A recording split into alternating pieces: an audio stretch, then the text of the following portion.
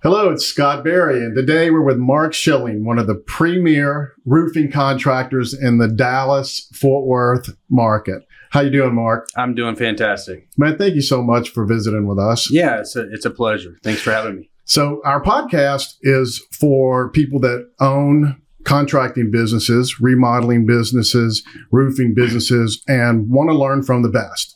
They're looking for the things that people do that they hadn't tried yet, just lessons learned. And you have a very successful operation and roofing company. And I think there are going to be some things that you've done that other people can learn from.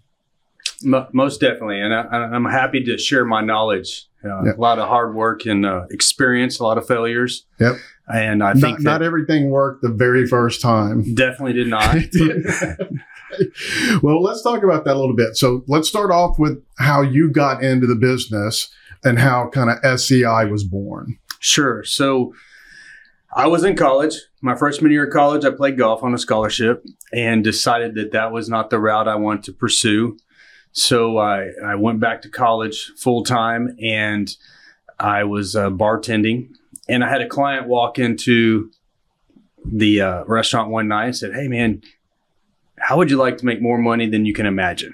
You know, and as a bartender, you're like, yeah, I hear this all the time. Right. Well, this guy owned a roofing business and he took me under his wings, started teaching me the ropes. And I was actually making less money because I was 20. No one wants to buy a roof from a 20-year-old. Yeah.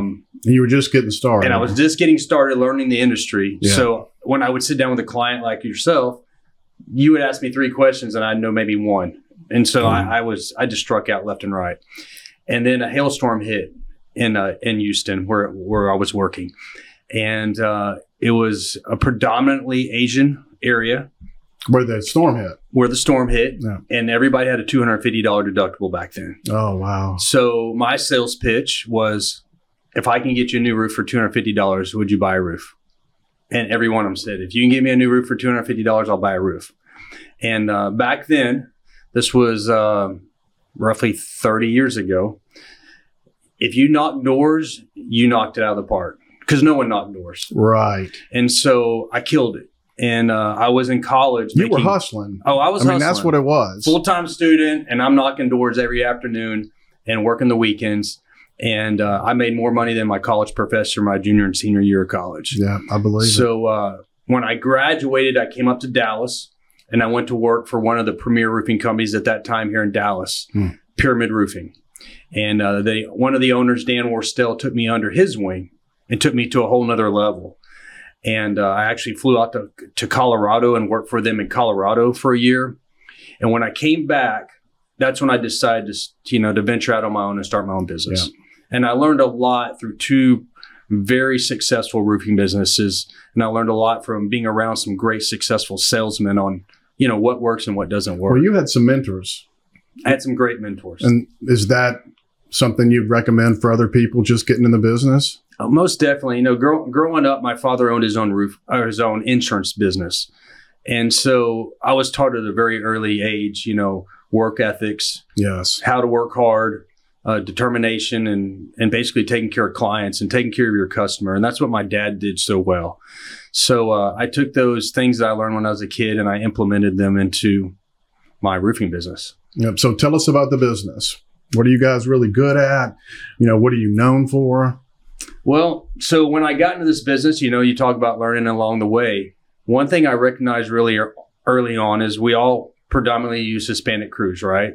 And so there's always a language barrier when you send your crew out to a customer's house. And they're calling you that morning, "Hey, we don't even know who to talk to here. Who's your foreman?" The foremans they're bilingual, but they don't want to talk to the customer. Yeah, they feel intimidated. Yeah, they don't want to say the wrong thing.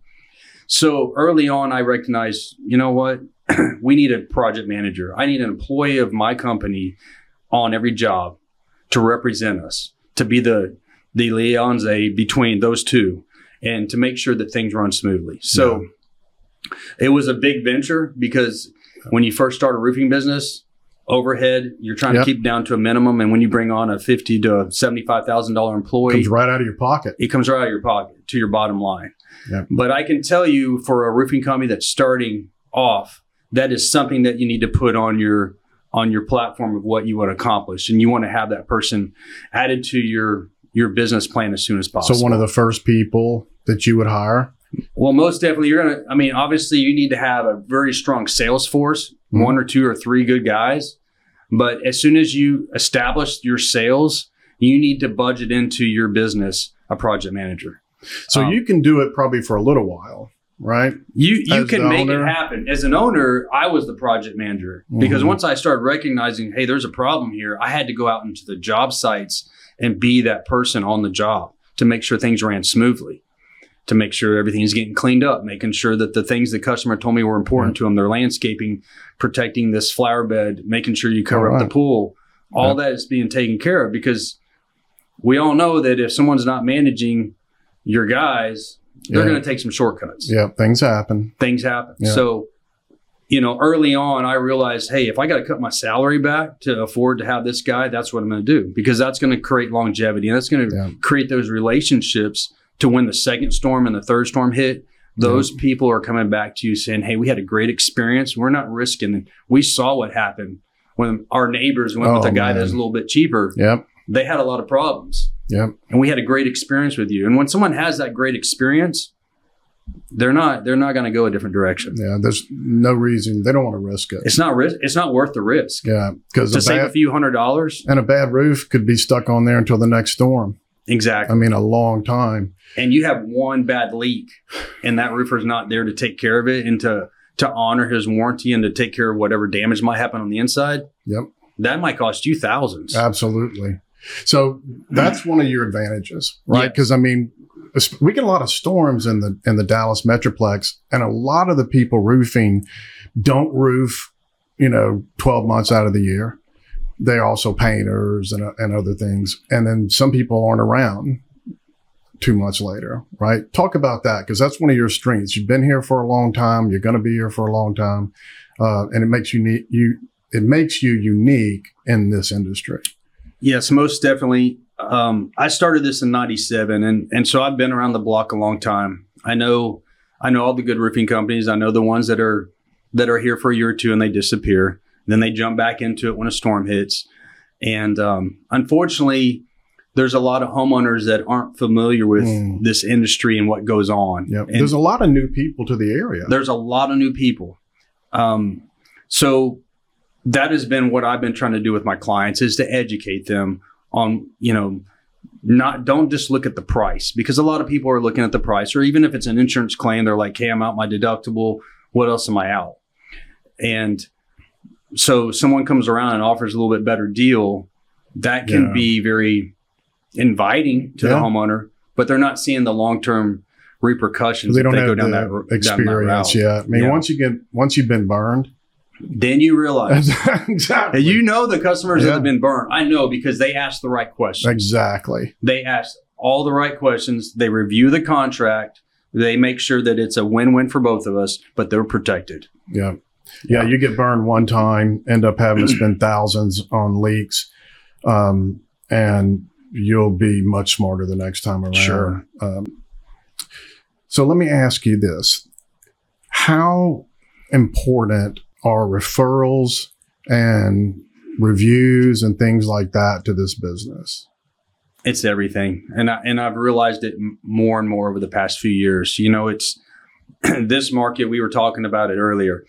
This market was, it was for the taking probably 9-10 years ago on the Google side of it. Mm-hmm. And you could running Google ads. You could run the Google ads and you could pay the money, and you could get a very good return on your investment. And over the years, that return has diminished. Yeah. And to the point of, it's almost like, hey, I'm not making money and I'm just doing this to build my clientele base. So if you're a new roofing company, it could be advantageous just to build some clientele for the long run. Maybe during storm season or something. But in and out, that's not where it's at. It's really in the referrals. It's gotten expensive. It's gotten extremely expensive. Gotten really expensive. The referrals are where it's at. You've got to network and you've got to work your client. And that's why for these new guys getting into this industry, you got to have a project manager, because that whole experience, and this is what I try to teach my team, it's just not, hey, I got a new roof and I had a decent experience. You have to overwhelm them. Yeah. You have to leave that lasting impression. Yeah. And if you can do that and accomplish that, then you have a lifetime customer.